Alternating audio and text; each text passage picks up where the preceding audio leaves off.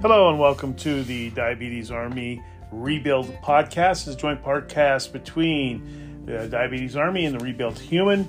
My name is Dan. I'm a former pro wrestler, gained 150 pounds on insulin, and during the pandemic, I absolutely dropped 112 of them. So looking to drop maybe another 40, 50 along the way, and then maybe a little bit more after that. So let's just take it one chunk at a time and get things going. So this is my weekly podcast. I'm recording it, and we're going to talk about mindset and mental wellness with type 2 diabetes.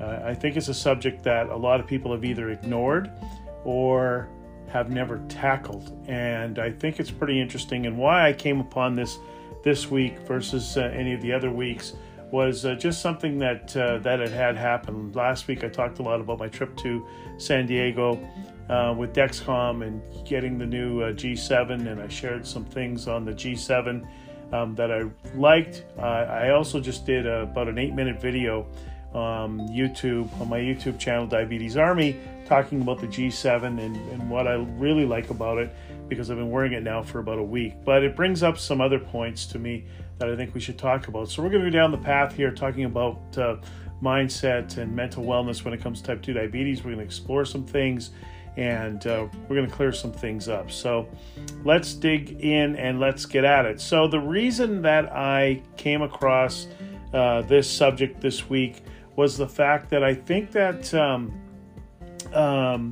not a lot of people have ever addressed the mental aspect of having type 2 diabetes. So there's 3 different things to look at. And I think number one is when you first get diagnosed with type 2 diabetes.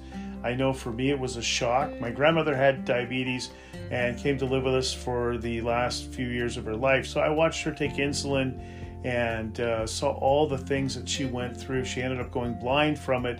So I've seen firsthand the repercussions of not taking care of your blood sugar. And of course, we know that, they call it the silent killer, because you don't really feel any symptoms. You get some, but you can operate pretty good without even knowing what's going on in your body when it comes to type 2 diabetes. And that's a very scary thing for a lot of people, because a lot of people just let it go and don't worry about it, and then chase it down, and by the time they do start wrangling it, it is too late. So there's that first shock where they say I got type 2 diabetes, and holy crap, what does that mean? Is this the end of the line for me, or things like that? When I got diagnosed, I didn't think that. I thought that after watching my grandmother for so long, and I thought that after my life as I spent the first half as a pro athlete. I was a professional wrestler for many, many years. And the second half as a business person. As a business person, I was a fixer, lived under a lot of pressure. Would go in and do $million turnarounds of businesses and such.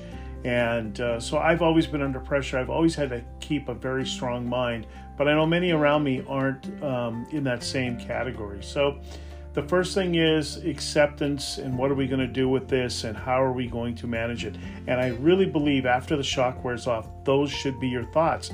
What do I have to do to really manage this and get my life going forward? You can't become a victim to this and just let it control you. If you do, as I say time and time again, nobody's coming to knock on your door and holding their hand out and saying, hey, everything's all right. You can just come along with me and we're going to help you out. That just does not happen. You've got to take the bull by the horns and get active yourself and start figuring things out. So I would start researching, which is what I did. I started researching everything I could. I started doing something I called diahacking. And with me, it was finding out what affects my blood sugar levels, how do I control those, and how do I put myself in the best possible position to win. So this whole subject this week came up because I was talking to someone the other day about getting up in the morning. Now, I wear a CGM, I wear a Dexcom. I'm very fortunate to be able to get a Dexcom, and I have one, and I watch my levels constantly. However, many don't, which means that in the morning, it's not like you just get out of bed, jump in the shower, and run out the door like many people do today. No, you get out of bed, you go and you sit down, and if you're taking insulin, you take your pills. This is at least in my case. I get my insulin ready to see if I need it or not, because I got to prick my finger. I got to get a glucose reading. I got to see what that reading is, and I got to get my plan for the day. And my plan involves what's my current blood sugar reading. So if it's really high, I'm going to take some insulin to ramp it down a little bit so I can plan my day out. Then I've got to plan my meals out for the day, right? Because I want to eat something that's not going to come and attack my glucose levels and drive them through the roof, because that's pretty counterproductive if I do that. It's not healthy, and it also affects how I feel, right? You know, when you get those high insulin spikes and you've got those sugar spikes and then crashes, you go up and down as far as energy and everything else goes through the day. So I've got to make a very clear plan as how I'm going to attack the day, and that involves a lot of things. It involves exercise, it involves diet. In my world, it involves meetings, planning meetings. It involves dealing with people, because sometimes you can get a little snappy with people and you don't want to do that. You can become lethargic. You want to have your best thoughts around you when you're making, at least in my case, big business decisions that could cost millions of dollars if you make the wrong decision. So there's a lot to having type 2 diabetes in the morning and getting my day going, or getting your day going. You know, you've got to make all these decisions. And then as the day goes along, same thing. If you're not wearing a CGM, at lunchtime, you've got to go prick your finger, take a look at where your glucose is, plan for lunch. What are you going to eat? Are your readings good?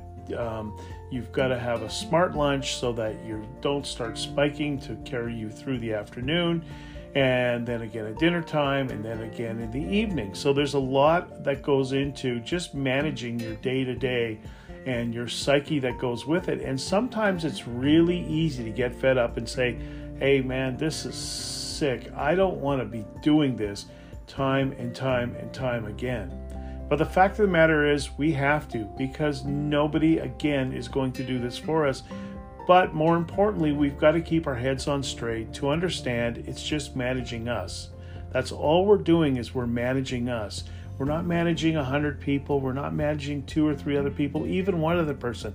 We've just got to make sure that we're managing us as we go along. And that's as simple as it really as it gets. So how do we put ourselves in the best possible position to win? That's really what we need to be asking. That's the question that's going to help us have a successful day, a successful week, and a successful month. So just dealing with the mindset of someone with type 2 diabetes, right? What do you need to do to put yourself in a position to win? And every single day I ask myself, am I going to win today? Is this going to be a day where I make little, small wins? Is it going to be a day I make big wins? What kind of a day is this going to be? But at the end of that day, only I can decide on what the next day is going to be.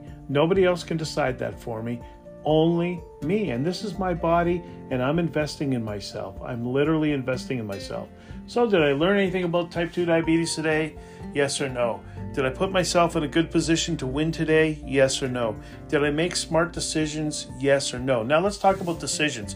I make decisions for a living. So what I'm going to recommend when it comes to decisions is just to make one at a time.